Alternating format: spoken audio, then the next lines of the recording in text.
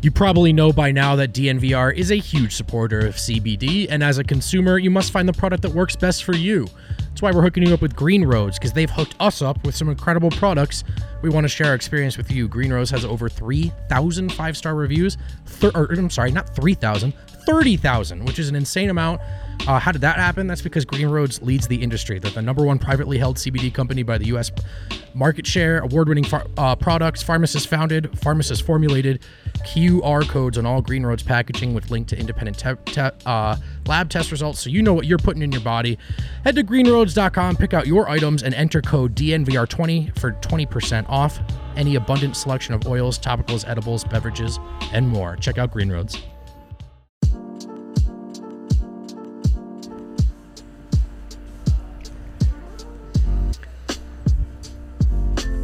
What up? What's happening? Welcome into a Sunday Losers Lounge. Yikes. Big ol' yikes. Tough vibes. The Denver Nuggets drop yet another one to the New Orleans Pelicans. Close loss, couple lane violations in there. We're going to break it all down. No Adam Mares today. I'm your host, Brennan Vogt. To my left, that's my left, right? Yeah, you recognize him. He's usually on the show. That's D-Line Co. What's up, guys? We should say Adam Mares is going to be out all week. So all week, yeah. If you're unhappy, you should get ready to be unhappy. Send us those complaints now. But we stepped up and we filled the void with Ryan Blackburn, site manager, site expert. I don't know what the terminology is these days. It's all good. I host a podcast at times. I like to actually coin myself as the B-Tech version of Adam Mares. So this is good stuff. This is Bada Mares. What we call you when you're not around. So that's perfect. Adam Mares. I like that. Yeah, no, that's Ryan Blackburn of Denver Stiffs. I assume you know if you're watching this show. We're gonna break it all down, give our main takeaways.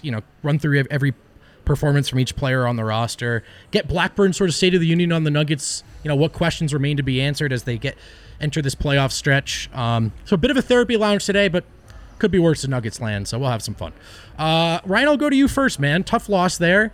Tough. What was your big takeaway there from the latest loss to the New Orleans Pelicans? Yeah, it's tough because when you have a game like that comes down to clutch time, where it comes down to one play this, one play that, it's really difficult to just make wide sweeping statements. But I'd say that Denver's lack of physicality in the paint, preventing guys like Zion Williamson from getting to the line, Brandon Ingram from getting to the line, it really showed through in a day like today where Denver just couldn't keep up with those young guys on the perimeter. Eric, you have a big takeaway? So typically we look at the third quarter as the reason the Nuggets cratered and collapsed. Tonight it was the second quarter. It really comes down to the bench, just kind of dropping the ball. There was a general lack of urgency from the Denver Nuggets that now we've seen 2 games in a row. Last game they were able to miraculously rise above it, and now they're sort of operating like they can just do that whenever they want, right. Which it turns out they cannot. And maybe they didn't want to. Maybe I don't know. Maybe they didn't want to win today. But, the thing, Jokic was very slow out of the gate and then obviously did what Jokic does, where he comes down and reminds you that he's the best player in the league. He is the MVP. But, like Ryan says, the defense in the lane was very troubling. Paul Millsap had a very difficult time trying to keep in front of his defensive assignments, which is Zion Williamson. So you grant him a little slack, but uninspired, man. That was it. I mean, it was an uninspired effort. Even the 2 stars, I think, end up. Thanks, Gordon. With a really impressive stat line. Jokic ended up being great tonight. It just didn't feel like a high-energy performance from a guy who has willed this team, multiple times to a win. Not blaming him, of course, the last guy I blame, but just a place I would point to first, there was an almost infectious lack of energy, I thought, Ryan.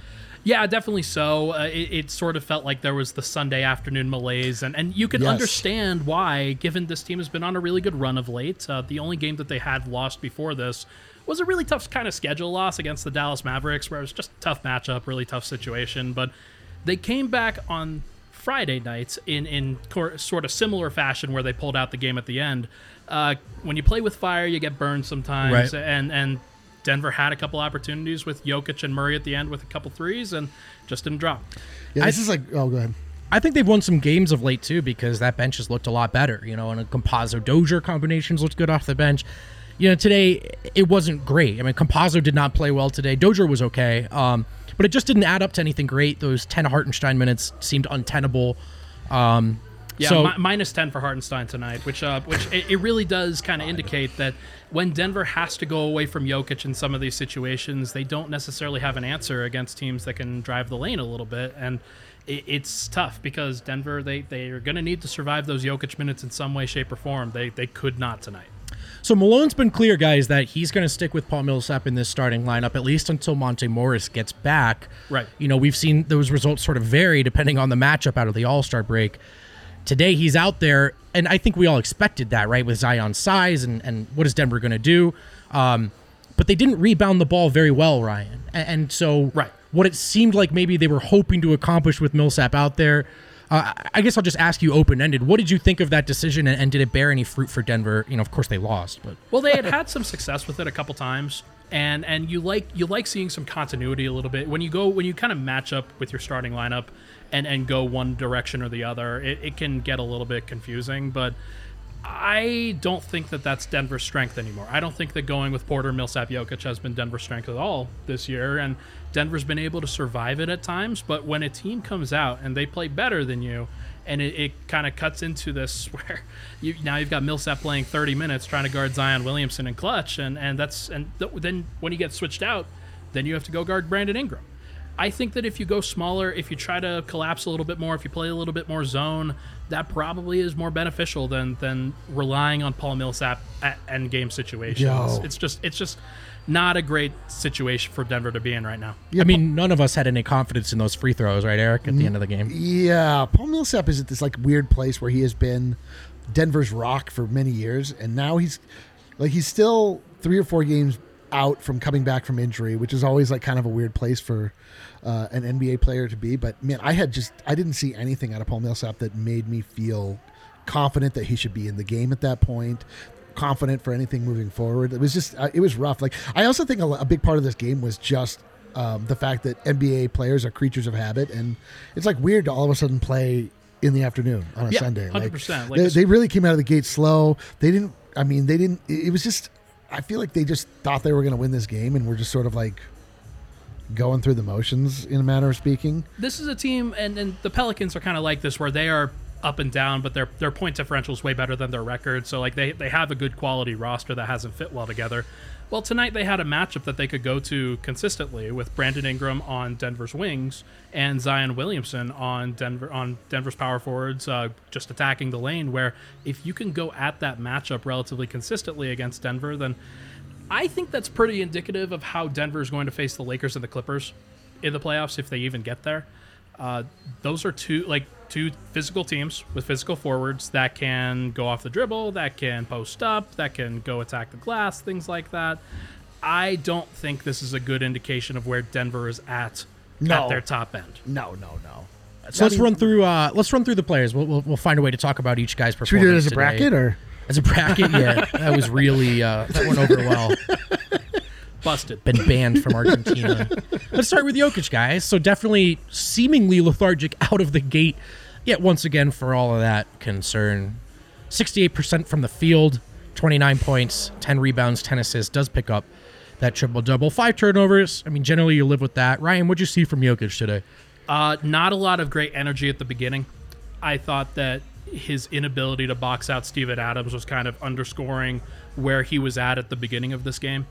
Of course, he comes back and he's one of the most clutch players in the NBA and can kind of make up some of that with his performance in the third and fourth quarter for sure. But there was a time in that first quarter where Denver was down 7, and one of the reasons they were down 7 is because Steven Adams was killing Jokic on the glass. Yeah. Paul Millsap wasn't really helping him out. There wasn't a lot of help all around, I would say, but that's a matchup that Jokic has to win, or at least win it more frequently than he did, and it helped put Denver in a hole. I actually agree with that. I thought his lack of energy on the boards was noticeable in the first half. I mean, to be clear, this is not the top guy on the list we're pinning the loss on. Sure. freaking Jokic. Yeah. Please don't come after us. All of Serbia. First off, usually it's all of Argentina. Feel free to come after us, but us means Ryan. Yes. Whatever Ryan takes with him, whatever he says today. This is no reflection on what we think. To your point, 13 rebounds for Steven Adams. Pelicans finished with 55 rebounds to Denver's 42. 14 offensive rebounds for the Pelicans. That to me was the difference tonight. Can I tell you the greatest tragedy of this game? Sure. perhaps it went swept under the rug. Maybe not everyone was keyed into this giant tragedy in the same way I was. I bet Michael Porter Jr. to get a double-double. Michael Porter Jr. ended the game with 9 rebounds, and he rebounded both of the missed free throws that were called lane violations. It's a tough call. It's a tough. The second one was pretty blatant. But I'm just saying, that it happened alone at all. That it happened That's at all. a bad beat. That counts as a bad beat. That's the worst beat there is. Like today, I would describe from end to end as a bad beat. Everything about today was a bad beat. A lot of weirdness for sure. Such weirdness. The discrepancy in foul calls, which you hate to even reference when you're talking about a basketball game, but like what is going on here? And those, I mean, I don't know what was going on with those lane violations. I can't remember the last time I saw one called, let alone 2 in a row. And I can't think of a more, I mean, that was as high leverage a moment in the game as we had. It was goofy, man. Yeah, there was a lot of stuff where Denver put themselves in a position where they were able to get those, like where they were called for those fouls, where if you don't put yourself into that position, then you may get the benefit of the doubt from refs where it's more of a 50-50 call. Unfortunately, Denver kind of started out that way, and it was a 14-5 discrepancy in the foul shooting or the foul calls in the first half, and then it ended at 27-12. And so there's just a lot that I think can be said about the referees tonight or today, but it's hard to blame it on that when there were tangible things that happened in this game where if you stop Zion Williamson and Brandon Ingram from getting to the rim, well, I mean, then but like, how do you do that? It's a good question, and I think that it really does beget a lot of the personnel issues that the Nuggets have heading into a playoff run where they are going to need to face a lot of physical teams. True. Let's talk about Michael Porter Jr.'s performance then. Both ends of the court, Ryan. He's at the small forward tonight. Mm-hmm. A lot of people are going to point to Brandon Ingram's performance. It was a lot of Brandon Ingram. Does finish with 30 points. Although it wasn't the most efficient 30. It was around 40% from the field. And some of that, was Will Barton struggling with that assignment as well. Yeah, they switched that assignment, I think, midway through the game or even earlier than that. Yep. So I would actually say that most of those came against Will Barton and even Jamal Murray rather than against Michael Porter Jr. Yeah. However, I think that one of the things you talk about with Michael Porter is that if he can lock down and be consistent on the defensive end, then you don't have some of those issues where you're having to kind of mix and match those rotations pretty consistently. That's a tough thing. But overall, like he hit a 3 at the end where it really didn't matter. But what was it, like 17-9 was exactly what he ended with? His line. That's pretty good, and it's hard to really hate on that. 17-10. I think you're absolutely right about that. Denver could have used a lot of those free throws, like just even from a team perspective. That hey, I think that he's in a better position to rebound when he's at the 4, and I think that Denver would have been better off with him at the 4 tonight. I thought defensively he was okay tonight. Yeah. I even thought down the stretch, you and I talked about this, Ryan. We looked at each other and go, who do you want to guard Ingram here in this final minute? Is it Porter or Barton? And I wondered Porter just because, he has the length to contest some shots. He had a couple of great contests tonight where even though he's a step slow, he still got there. Right. And Barton was just, he was engaged. He was moving his feet, but he just was too small and not athletic enough to guard BI. So I just thought it was I wouldn't have mind seeing Porter there. I thought he played pretty decently tonight. Barton being a step behind on defense is a lot different than Porter being a step behind. Yeah. Because especially when you're going up against a guy like Brandon Ingram, who's 6'9", he makes a living off of those in-between shots where if you give him a little bit of space, he will hit it. Had a lot of the situations where he's just kind of shuffling around the lane a little bit and gets a tough one to go.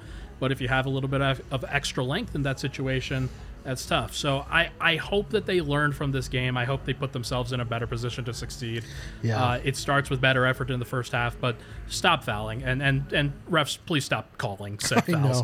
I know. I would not, just as the game was being managed and just, managing it from my comfortable chair here in real time, I wouldn't mind seeing PJ Dozier close out instead of Barton. I wouldn't mind seeing some Zeke Naji when we saw throughout the game, very definitively that the two players that he had in there to sort of try and contain their two threats were wholly unable to do it. PJ Dozier did a good job on Ingram today. Totally. It was limited time, but I think that's something that, especially in a situation where Barton isn't really shooting that well, he got up a lot of shots tonight, but he scored 16. It's not the two of 9 from 3. Yeah. I think he had 19 total shots. Like there were a lot of situations where I know people were criticizing him for shooting as much as he did.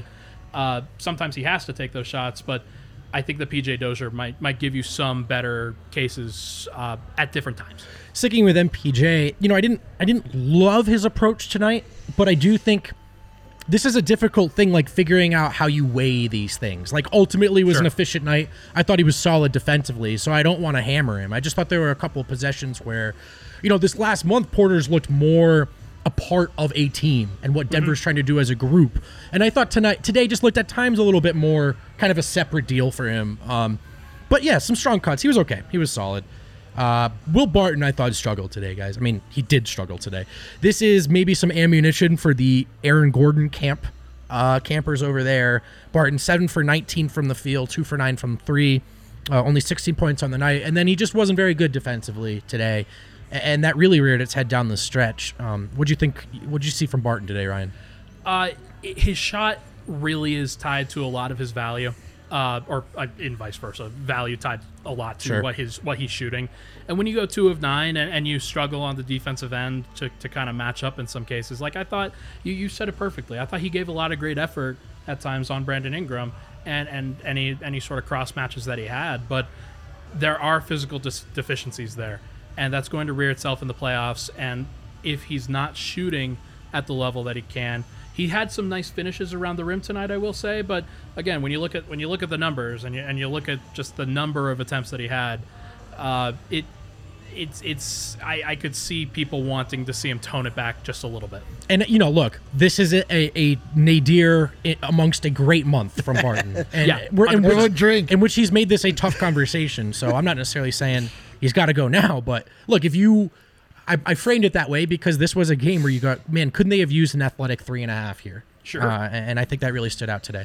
Paul Millsap, Eric, I know you weren't pleased with him starting or more so closing this game. So he plays 30 minutes there, 2-4 from the field, 6 points, 3 rebounds. What'd you see from Paul tonight? Well, I mean, you don't even look at those numbers. Like, he was just clearly having a tough day. Like, it was just not a great day for Dad. And just sometimes you just need to step away from things that have traditionally worked in the past if they're not currently working. I mean, I think a lot of the thinking of this team has gotten in line with the idea, again, of when crunch time happens, we'll figure it out. Like, the people will stand up. They'll, whatever deficiency we've been seeing over the entire game, don't worry, that'll be ironed out when we need it to be. And it just wasn't working today, man. Just was not working today, and it was very frustrating. Jokic turned in a second half masterpiece, as he always does. Jamal Murray was just steady throughout. Paul Millsap was just kind of there, and we just needed more from him because, again, he was the one that that was on the best player. All the way. Also, in case you're wondering why I said that we should all drink, I've realized my favorite voteism that exists in the world is that Brandon Vogt refuses to use the word valley. He will only use the word nadir. He will talk about a peak and a nadir. It's the most metal word, dude. I kind of like it. That's something I can get Anytime behind. Brandon Vogt says nadir, you have to all drink. Ryan, what did you think of the choice to close with Paul Millsap tonight? Obviously, size it with New Orleans here. I will say that JaMychal Green didn't have it tonight either. And there were a lot of situations where I thought, okay, JaMychal Green going one-on-one against Zion, that is not a good recipe for success either. Paul did have an offensive foul that he drew against Zion. There were a couple of situations where I think you like what you see from him, but another situation where Murray passes to him on the baseline and Paul gets blocked into oblivion in the clutch, and there's just a lot of situations like that where athleticism really does rule sometimes in the NBA, especially against a team like the Pelicans. You need to be able to compete athletically, and I would have preferred to see them go zone and go smaller and space the floor. Weren't you guys convinced that they were going to win this game? I was, yeah. Especially when Jokic was hitting those shots. Like, I really did think that they were going to pull that one out. Like, I didn't have in my mind any part of it, like, reserved for, like, oh, no, we're going to lose. Like, what am I going to have to talk about? So I'm not really prepared here today. Jamal Murray, 9 of 16 from the field, 23 points. I literally have to. I don't know if you guys caught this, but this arm literally fell like out of the socket. Yeah, did you guys notice? Did you guys notice to the studio, Ryan? This is great. Yeah, we're having a grand old time here, but it's okay. This is how they indoctrinate me into this culture. Okay, arguably no one in this market is a bigger fan of Jamal Murray than Ryan Blackburn. Including Jamal Murray. I don't think Jamal Murray likes himself that much. Ryan, 9 for 16 from the field tonight, 3 of 6 from deep, 7 assists, 23 points. What'd you see from Jamal? He had some good moments. He had some bad moments. Like sometimes the shots don't drop, and they didn't really drop for him in the clutch, and it's too bad, but it is what it is. Yeah. Like he's been like I think he's earned a lot of the benefit of the doubt, especially like just over the course of the last couple of years, especially from a shot making perspective. Yeah, and like he literally just hit the game tying buzzer beater like a couple nights ago. Sure. So benefit of the doubt, but like he could have been better, is what I will say. When you say benefit of the doubt, like do any of you people have doubts about Jamal Murray? Like, I think they're definitely lessening. To be clear, if anyone has doubts about Jamal Murray, you should abandon those doubts. You can have them, but it's just like, what are they? If they're very specific, that's what I mean. I doubt that he plays at that level across 82 games. That's reasonable. Sure. But I think at this point, to Ryan's point, I'm not going to hold that last shot against him. He's hit that shot too many times. He just missed it. Facundo Campazzo, we'll go a little quicker here, guys. Close things out with the bench. 0 for 4 from the field, 0 for 4 from deep, 2 assists, 1 steal, 1 turnover. Did not think he played very well today, Ryan. What do you think? No, he was bad, and that's too bad. And there are a lot of times where he just wasn't he wasn't attached to the defense on the other side, where guys like Kyra Lewis were cutting in front of him and just getting to the rim at will. He had a lot of great moments on Friday. This was not a good Facu Campazzo game, and that's okay. Like that's what happens. Like you don't count on him to be great every single night, and he's not held to that standard. But nobody on the bench was good tonight, that really stood out in a large part. Yeah, not knocking Facu, who's played very, very well lately. Yeah, don't knock Facu, dude. It just didn't happen tonight. Didn't happen.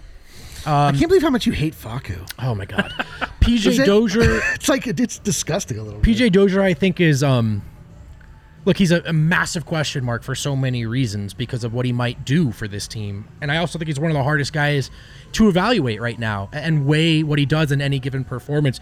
You'll see flashes of great defense. You'll see flashes of maybe overzealous offense. What'd you see from Dozier today, Ryan? Ryan or Eric? Ryan. Okay. I like what Dozier did defensively against Brandon Ingram.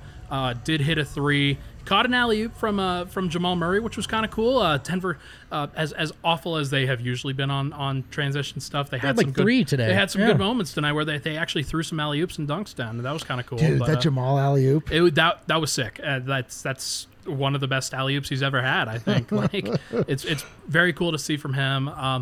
Dozier, this is a matchup where you want to see him play more because he has that length and he has that athleticism. And he wasn't taking enough shots where I thought that you were thinking he was hijacking the offense. I thought that he took today he was shots. Fine. He today took he the was shots okay, that he needed to take. Yeah, 3 of 6 from the field, only 6 shots. Yeah. Sufficient night. Yeah, good stuff from him. So 50% shooting is good shooting. I thought he was the bright spot off the bench today. Yeah, when I say everybody played bad, sure. I think you're right. That we could save that for Dozier, who I thought definitely played better. You want to see that from him because he's a guy that they're going to have to rely upon in the playoffs as one of those only kind of defensive wing types that can stick with a lot of those perimeter players. So, going to be interesting. Eric, what'd you see from PJ today? He did get postered, an admirable contest, but that was a nasty dunk. Like PJ Dozier was another guy that he played the game. There he was. He played the game. Yeah, for sure. There's a lot of guys that just like played the game today. They like did fine, sort of. They didn't do enough. The bench was pretty much useless. And I mean, truly, like the game was lost by our bench unit in the second quarter. Like almost everyone was like a negative 10 or more during that time.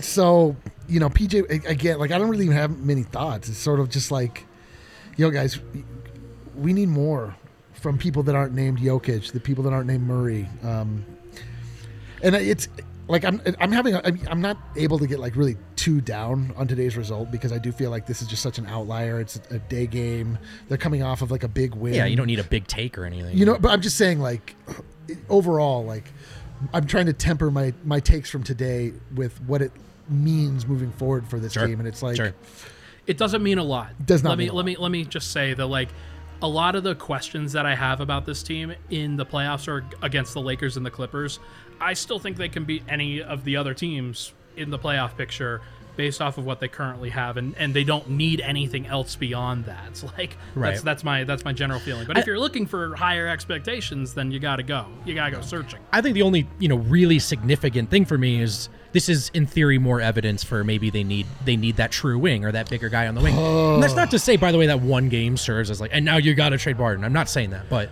that's just another piece of evidence. Yeah, just one. It really has been. Yeah. So. Okay, last thing then, Ryan. JaMychal Green, 17 minutes tonight. Isaiah Hartenstein, 10 minutes. 0 minutes for Zeke Naji. 0 minutes for Vlatko Cancar. I think the former more surprising than the latter.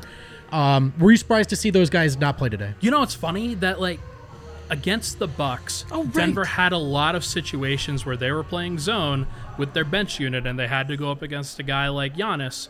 And they did a decent job walling up with guys like Zeke, with guys like Vlatko, and guys like Isaiah Hartenstein. They didn't go to that a lot tonight, and instead had some smaller players out there. JaMychal Green, he didn't really have it. Isaiah Hartenstein definitely didn't have it. If he can't provide any rim protection, then dude, what is he need to providing? find somebody else.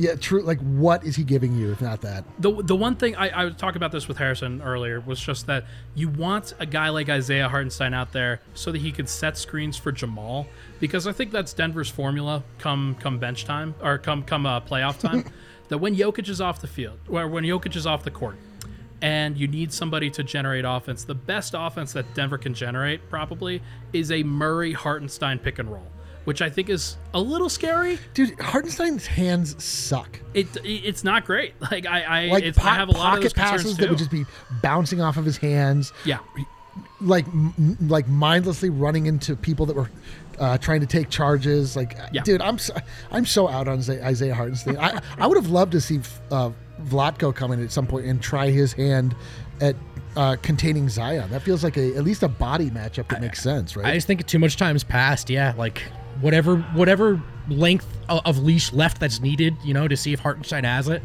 I just think Denver's got to move on and start looking towards maybe other options. Green, or somebody else that we're not even talking about. Right. I think that person may not exist on Denver's roster, and that's a tough thing to hear. But that could be something that Denver tries to target over the next few days. I'm starting to wonder if my preseason prediction that Isaiah Hartenstein would be the best pickup of the Denver Nuggets was off.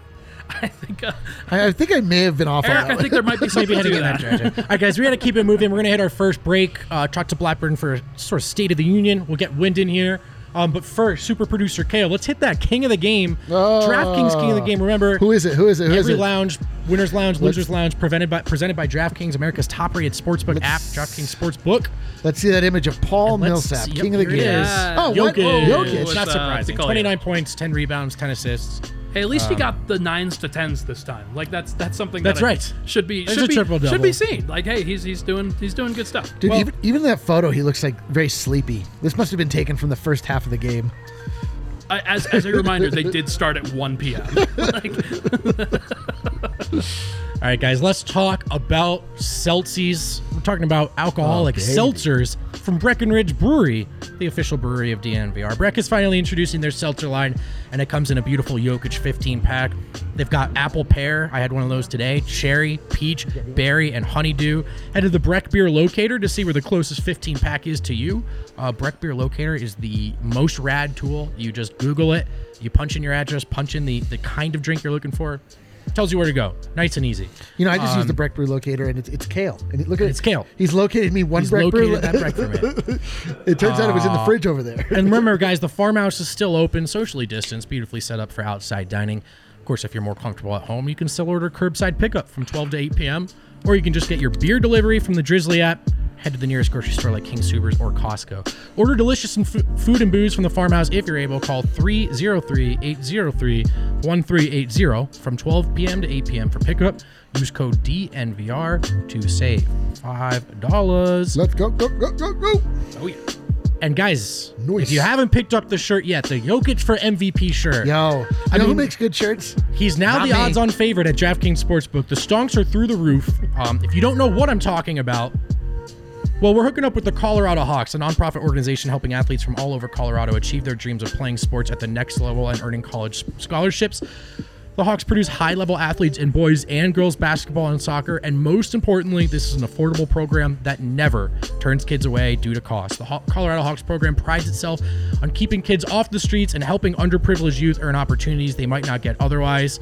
If you're looking for ways to help them out, head to JokicForMVP.com. Get a great high-quality shirt that says, Eric, you want to guess? It says Jokic is currently the leader for MVP. Good guess, Ron. I'd be surprised if the network was... No, it says Jokic for MVP. Jokic for MVP, So dude. check it out. Buy that shirt. All those proceeds go to the Colorado Hawks organization. I love it. I really love this this organization, and I love the fact that when they went in and made a T-shirt, like it's a really wearable T-shirt. Like it's something you'll actually buy. And like if you're gonna buy a T-shirt, you could buy a T-shirt that benefits my ego. I mean, who cares? Or you could buy a T-shirt that actually benefits the youth of tomorrow. Do that. Yeah, Brian Matsuno in the comments, he says the best shirt ever. So. Okay, well, Yeah, listen. Maybe that's the line for all right, Eric. Brian, Yeah. come on. It's good stuff. All right, we're back. We're back here on the DNVR Nuggets Losers Lounge. Lane Violation Lounge, as I'm calling it today. Yeah, the LVL. You guys like this? This is Live called production. We'll do Welcome it to live. Tech Corner. All right, well, Eric, I'm just going to talk to you for a little bit. Just gonna hold it. It's okay. We've got Ryan Blackburn You're good. Thank you, Kale. on the show, and I love Blackburn's all of Blackburn's content, but particularly how committed he is to detailing Malone's rotations.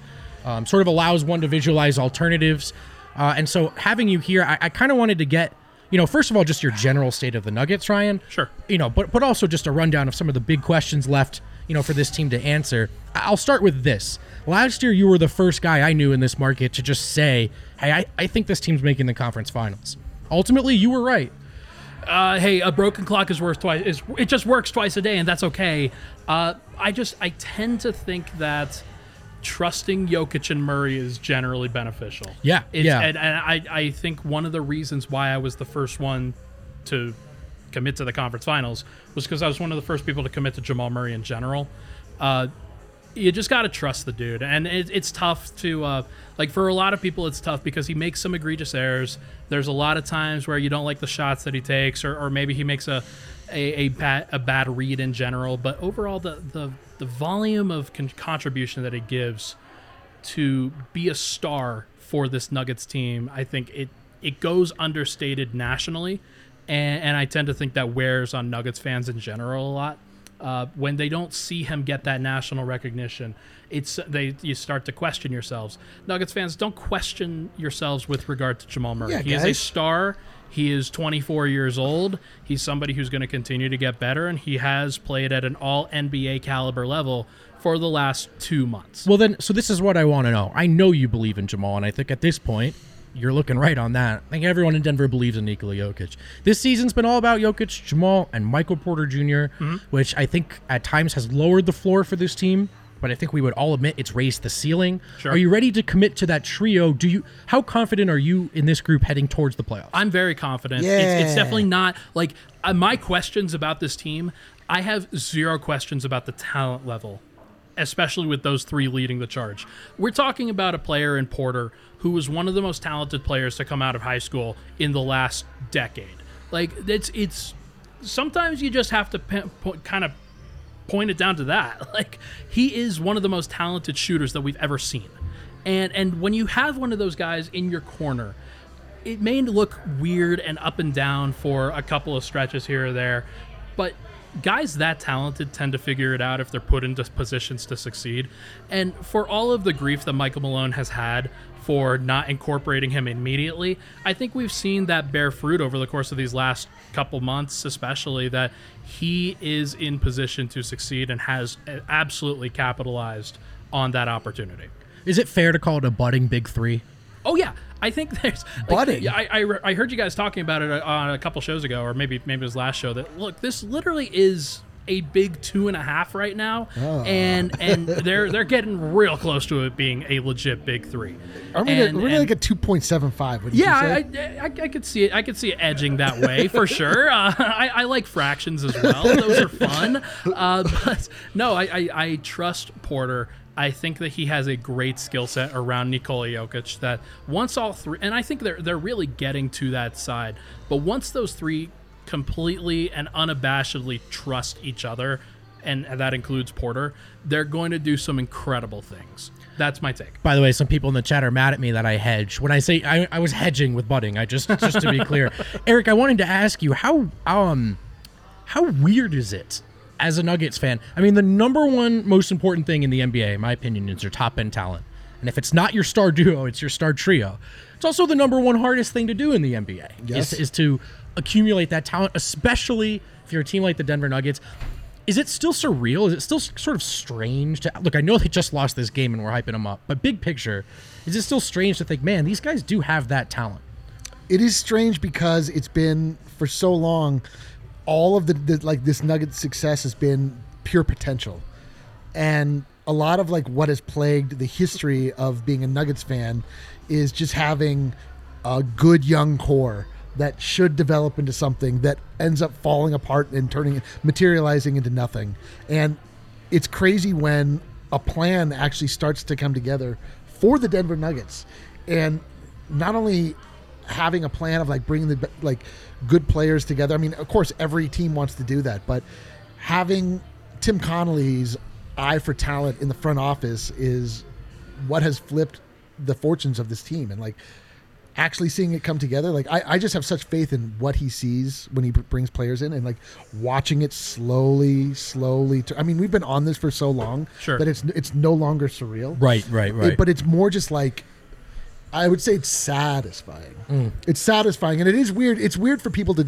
I mean, the change for the Nuggets attitude really coincided when they did their rebrand. I really feel like the Nuggets in general sort of view themselves differently. They don't have that perennial sort of loser tag. I agree.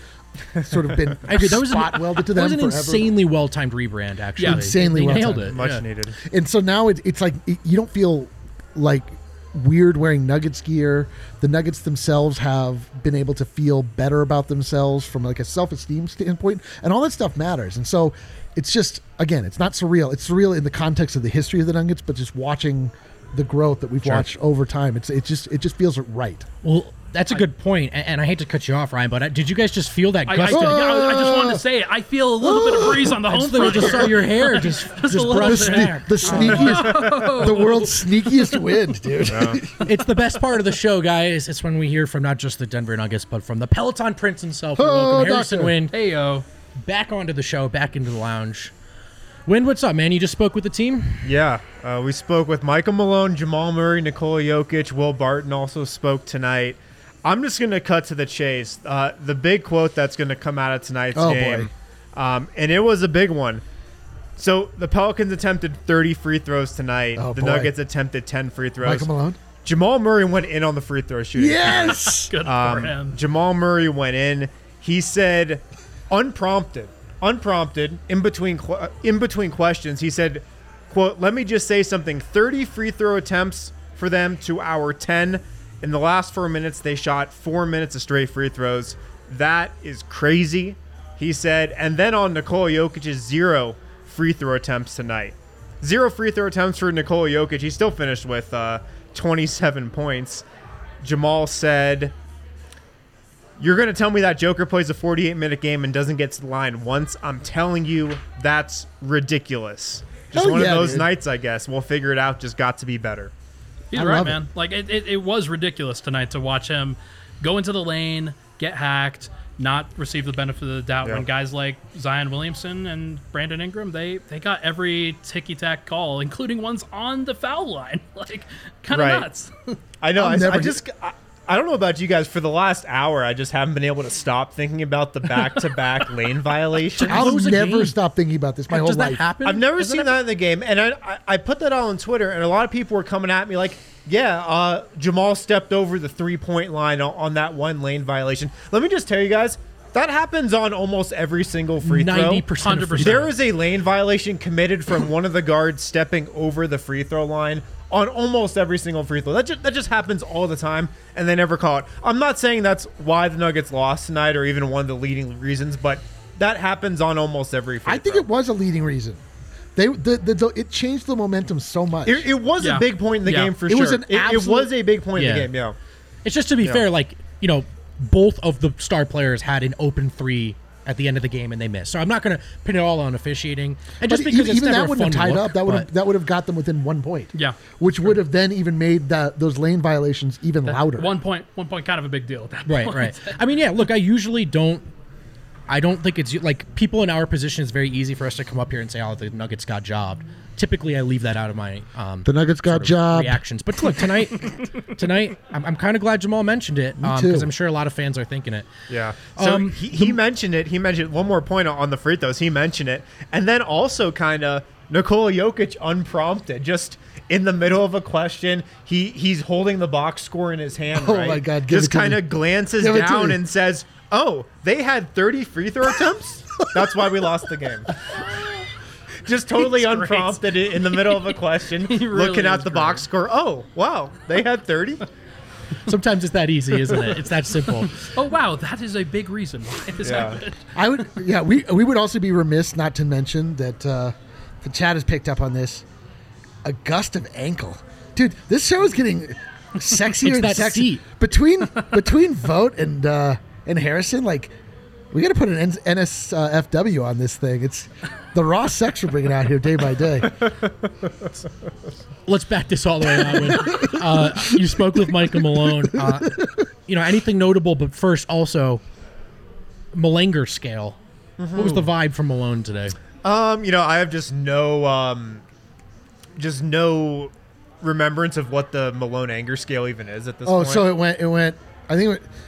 Remember, we had apoplectic, but it was like for the middle, and then I realized that word actually means really upset. Yeah. So he couldn't have been Do we have the Malanger?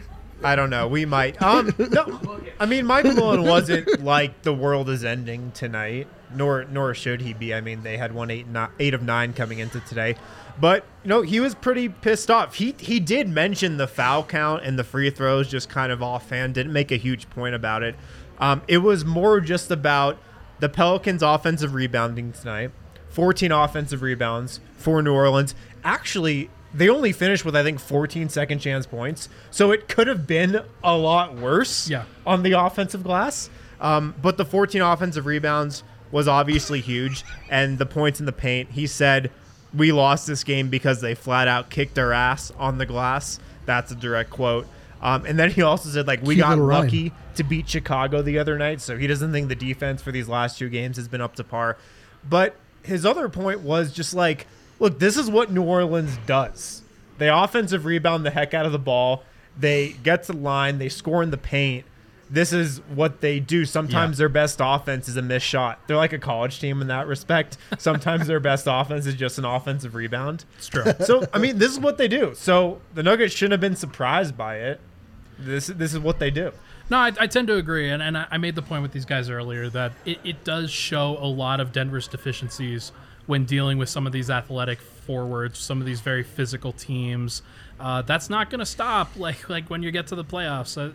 The only team that I think is not going to be super physical with them is a team like Utah. Yeah. But everybody else is going to try to beat up Nikola, is going to try to beat up Jamal. They're going to do everything they can to get Denver out of rhythm, and they're going to muck up the game as much as possible and try to screw up Denver's offense that way. So I don't know how they're going to solve this without a move, because is Zeke Naji going to help their rebounding struggles? I don't think so. Is Isaiah Hartenstein clearly wasn't. So there's just not a big solution that I see on this roster right now.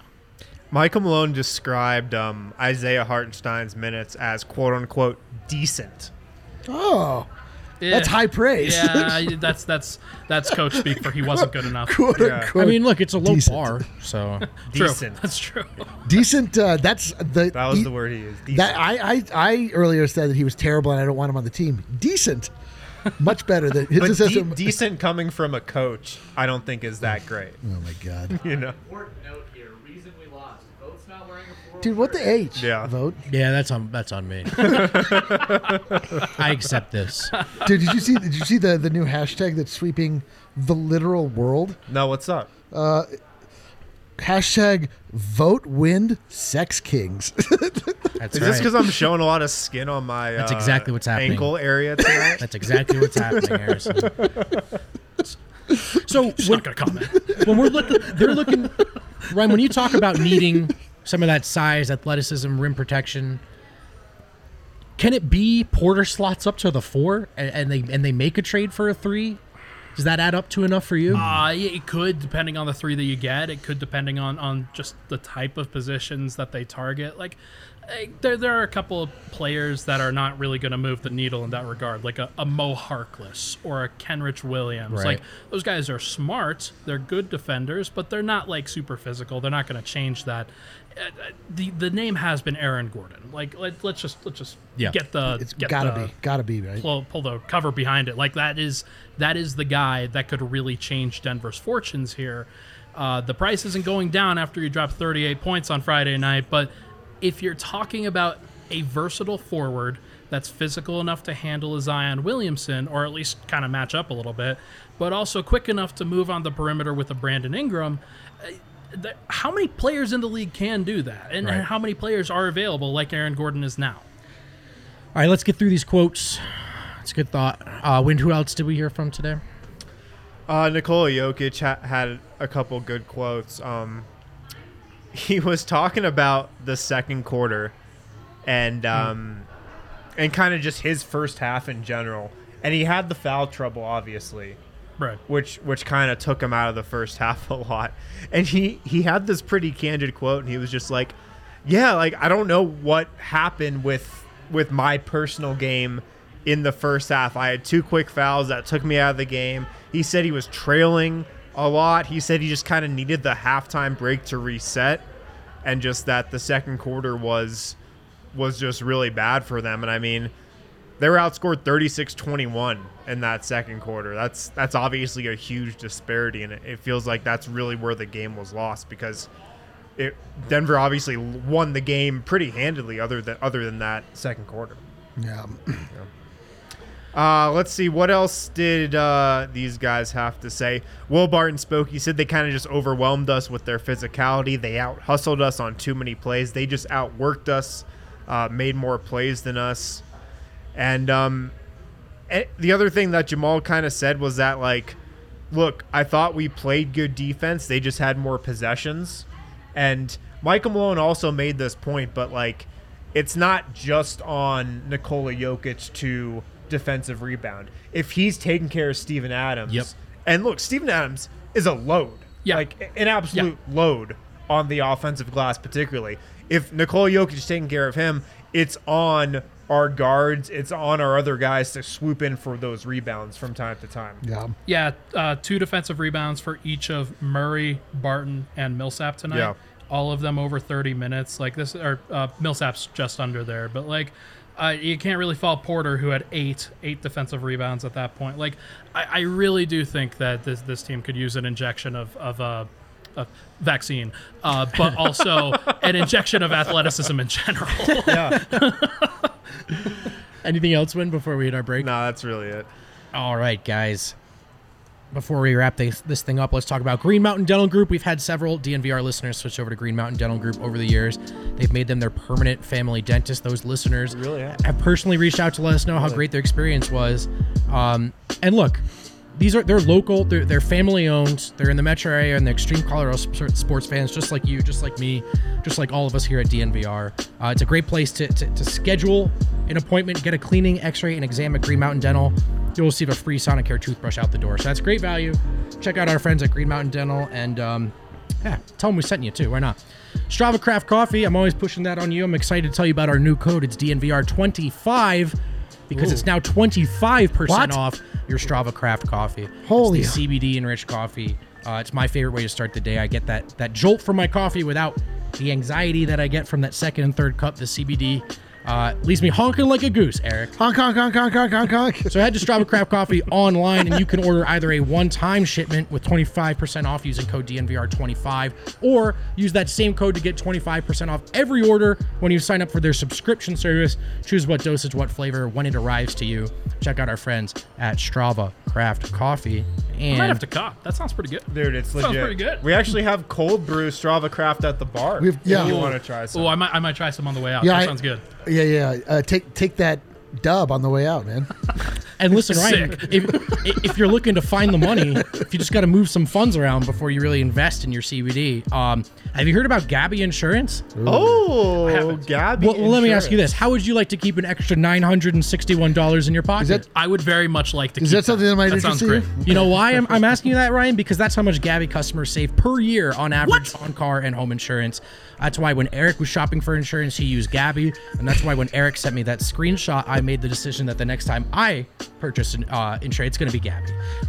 Yeah, well, just to be clear, Gabby is not an insurance provider. Right. What it does is it goes through, you enter your current information, and then it goes through and it finds out and gives you quotes from all of the You're major price shopping. providers. You're It price just shopping. it does it's like searching for flights. So Yeah. sometimes it won't even just be like you should get Progressive or whatever for home. It'll actually mix and say like you should have Progressive for your home insurance and you should have Allstate for your car insurance or whatever. Yeah. And it told me that I'm spending $1,600 too much per year. Yeah, you It's like probably... if you hired somebody to find the best insurance price on all your different insurances for you, like that's what Gabby is. It's Totally. just like that person. So listen, head to Gabby and see how much you save because you probably are overpaying on car and home insurance. It's totally free to check. You go to Gabby.com/DNVR. That's GABI.com/DNVR. They do not sell your info. You will not get blown up with insurance calls after checking it out. So just one more time, head to GABI.com/DNVR. See how much you can save. Check out Gabby. All right, we're back. Wind, let's get your big takeaway here because we didn't have you to start the show. Yeah. Anything really stand out to you from this loss? I mean, it's kind of what we were just talking about with just the offensive rebounds and how it seemed like the Pelicans really just played their game and beat Denver really the main way that they can beat teams by just kind of banging them on the glass and getting to the line and mucking the game up that way. I mean, my biggest takeaway from this loss is that, look, Nuggets have won 8 of 9, and they're still in a fine spot and still have a very favorable schedule coming up. So I'm not going to dwell too much on this loss. Yes, I really think they have some questions to answer about how they're going to play guys at the power forward position moving forward.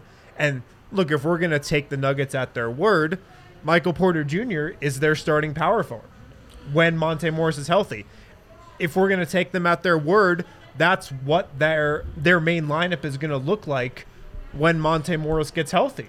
I mean, we'll see, but I think the Nuggets are still headed in a really positive direction. I don't think this loss is some all-encompassing kind of mandate on their season by any means. They're there's not still in a referendum really good spot. in any way. Yeah. Yeah. Sometimes you lose games. You just do. Yeah. Wasn't great. And there were matchup reasons for this, but Did they mention anything about the COVID testing today? Like, because I think there was some stuff, at least pregame, that when you have a 1 p.m. start and you have a late night the night before, that it can get a lot of tests in a lot of time, and it's probably exhausting to this team. That there's just so much stuff that they have to do outside of basketball. They mentioned Mike Mull mentioned that pregame. There was no mention of that postgame, and that's a thing. You have to go to the arena at 11 p.m. to test before a very early start like this.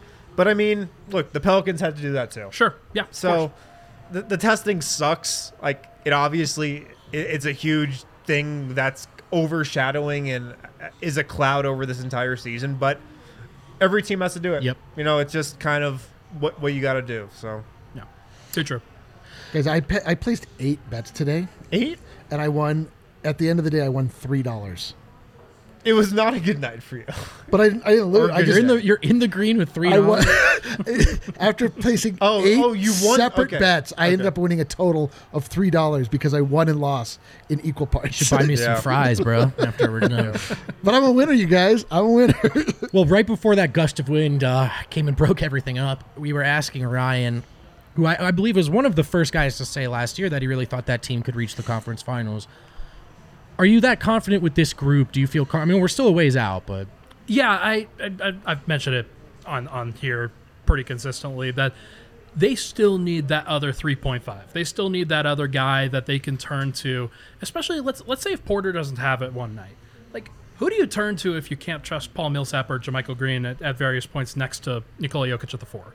Like, if you have a team that you're going up against that needs athleticism to guard them, that needs floor spacing, there's just like, Porter is one of the only pieces that they are relying on at this point.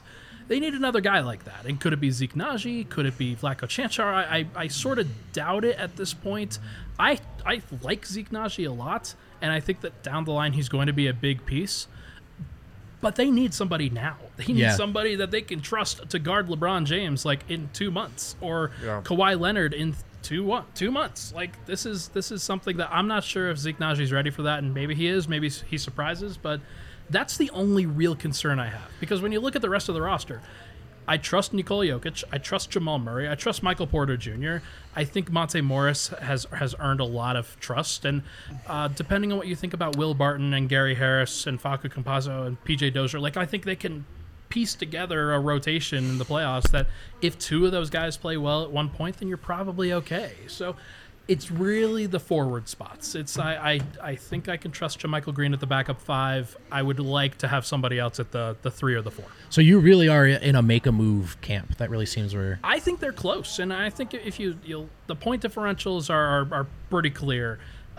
Those don't necessarily hone in on individual weaknesses and like positional weaknesses for sure, but if they are that close, you owe it to your group to try to go for it. You owe it to your team that this is the first. They could make the NBA Finals for the first time in franchise history. That's a 45-year history or 50-year history that we're talking about here. Like, if you have that opportunity and you have an MVP candidate, an MVP frontrunner in Nikola Jokic, then I think you owe it to him. You owe it to the team to go for it. Yeah. That's my opinion. I love that point. I really do. And, like, I agree with it, man. I agree. Nikola Jokic is having such an incredible season. Have you heard he's the front runner for the MVP? I've heard on this show, actually. He covers the Nuggets, too. But, like, he's going to be great for the next, 5, 6, 7 years. But you never know when he's going to have, if he's ever going to have a season as good as this one again. So true. You just never know. So I wholeheartedly agree with Ryan. You owe it to him. You owe it to this group to go in and really, like, do what it takes to deal for an Aaron Gordon if you really think he's that guy. Well, so let me ask you guys, like, what is the piece that you don't want to let go that you would let go in order to get Aaron Gordon? But, I mean, I don't think Barton counts, like, because I think people are very eager in a lot of senses to get rid of. Is it? Like, I think it's probably RJ Hampton or Zeke Naji, one of those two that they're 2 of Denver's first-round picks this year. That look, that if Denver traded a 2023 first in order to get RJ Hampton, think of that. Like, I mean, you don't want to treat guys as assets, but that really is how you have to treat it in this case. That, of course, this was a 2023 first-round pick that they had, and like it's tough, but every team has to go through this to make it to the top. Like, think about the Toronto Raptors a couple years ago. What was the final thing that they did after getting Kawhi Leonard? Drafting OG Anunoby. Well, they needed to go get Marc Gasol. Yep. They got Marc Gasol. They traded DeLon Wright. They traded Jonas Valanciunas, who had been a part of that team for a long time, and they figured it out by adding to the final piece of their team. And Marc Gasol, important piece to that group that helped them get through the finals and helped them defeat Joel Embiid and the Sixers in the conference semifinals at that point. So you have to find ways to fill holes along the process, and it might suck that you have to give up a guy like RJ Hampton that everybody's super high on, that Zeke Naji that everybody's super high on, but it's the way of life. You don't for get a good contender players in the for free. NBA. Yeah, like, exactly. Come on now. My analogy, as we were talking about just the state of the Nuggets before this started, is like, I'm ready for the universe to reverse and pay back the Nuggets what they lost in Andre Iguodala going to the Golden State Warriors. Yeah. In getting a player like Aaron Gordon, who would essentially fill that same role that Iguodala played for the Warriors. He comes in, he's essentially a glue guy, a defensive guy. Yeah. You already have your big three that are unimpugnable. Has the skills to do the other things, but takes kind of the step back. I mean, to me, that especially when we're talking about a world that Gary Harris has unfortunately proven himself to be unreliable. And he's so fantastic. He obviously flipped multiple series in the playoffs by his presence and his defense alone, and we need that. The Nuggets can't go forward without having like a very stout defensive wing. The other thing, It's too, like I don't know if Aaron Gordon is gonna just equal a championship, but no, definitely not. Like, you have to still do the thing, right. Like, But I can tell you that you put Aaron Gordon on this team, he makes them a much better team, a much more defensively versatile team in a playoff environment. but Rosh especially just makes so much more sense. Yeah, at that a Lakers point. and Clippers. So he does make them a lot better. He does raise their ceiling, I think, a level for sure. So in the Aaron Gordon sweepstakes, I honestly think, like, yes, the Nuggets are interested. They like Aaron Gordon. So do a lot of other teams. Mm-hmm. It's going to come down to which team really just wants him more. Which team is going to put that other asset on the table? Which team is going to put another Right. pick on the table? That's the team that is going to end up with Aaron Gordon in the end. Because Barton, RJ, and a pick, that's a competitive offer, right? Like, we don't Yeah, know but anything. that We can doesn't just blow anyone assume away. That's competitive, but like, hey man, Denver was competitive, if not the top offer in that Milwaukee deal, and then all of a sudden someone comes in way over the top Right. with a million first-round picks. So to Harrison's point, does someone want the Drew Gordon Holiday. more than they do? The West is winnable this year too, man. It just is. I think if you're the Nuggets, you have to view totally yourself as being able to come out of that Yeah. conference. do you trust the Clippers to right the ship? Like, they've really scuffled over these To right last the Clipper ship? couple weeks. Yeah, exactly. the actual ship that is Because that I fishing don't boat. like they have. There's just something. There's something wrong with that group. I don't know what it Totally. is. I can't really put a tangible thing if on you it. but listen the to George Nuggets know Karl- what it is. You don't know what it is until they're like pushed to the brink, If and you- then you're like, oh, Yeah. that's exactly if you what it is. if you listen to George Karl, he's been on this all year about the construction of the Clippers being so top heavy and having those two pampered superstars that have disrupted the flow of the rest of the team in the locker room. And look, we just saw LeBron James roll his ankle. We've just seen Anthony Davis have some Achilles trouble. Like, you don't root for injuries in these cases, but if you put yourself into a position where even if they're the better team, that the Nuggets are a rolled ankle or hurt Achilles, like sore Achilles away from moving to the NBA Finals. Toronto won that way. You have to do it. So true. Like, you can't feel bad about it either. Like, Toronto, nobody is questioning their championship anymore because of the Golden State injuries. They still had to navigate their way through the Eastern Conference in order to get there. Yes.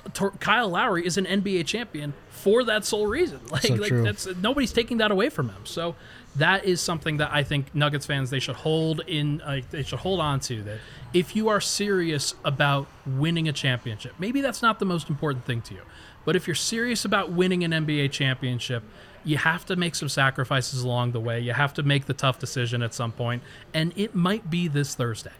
Hey, Kale, feel free to rename this one the one where we all talk ourselves into Aaron Gordon live on the show. Dude, I'm so in on Aaron Gordon. It's become like before I was like, we just gotta hold on. And then I had like one conversation about it with you guys, and I'm like, all right, so we'll trade Murray. We'll trade. Too true. Too true. Well, thanks to Ryan Blackburn for coming out and hanging with us today. Thanks to the hundreds of you that stuck around. Look, it's a Sunday. It's a loser's lounge. You all could have found better things to do, but we appreciate you hanging out with us. It's always fun for us. We'll be back to you, talk to you about these Nuggets next week. Hopefully some winners lounges. Enjoy the rest of your weekend. Let's Thanks for freaking having me, go. guys. No matter what type of student you guys might be, if you're a first-time freshman just going to college for the first time, or maybe you just need a few credits to finish up your college degree, MSU Denver Online is the perfect option for any type of student. It's affordable. They've got awesome teachers who can cater to your schedule. So if you work a job on the side, that's fine. MSU Denver Online, those teachers, they can work with you and do anything they need to do to help you succeed. They've got tons of classes. You can check out their entire course list at msudenver.edu/online. Like I said, perfect for any type of student, and they work around your schedule as well. So it's a great option for every type of student. Like I said, you can view their entire course list at msudenver.edu/online.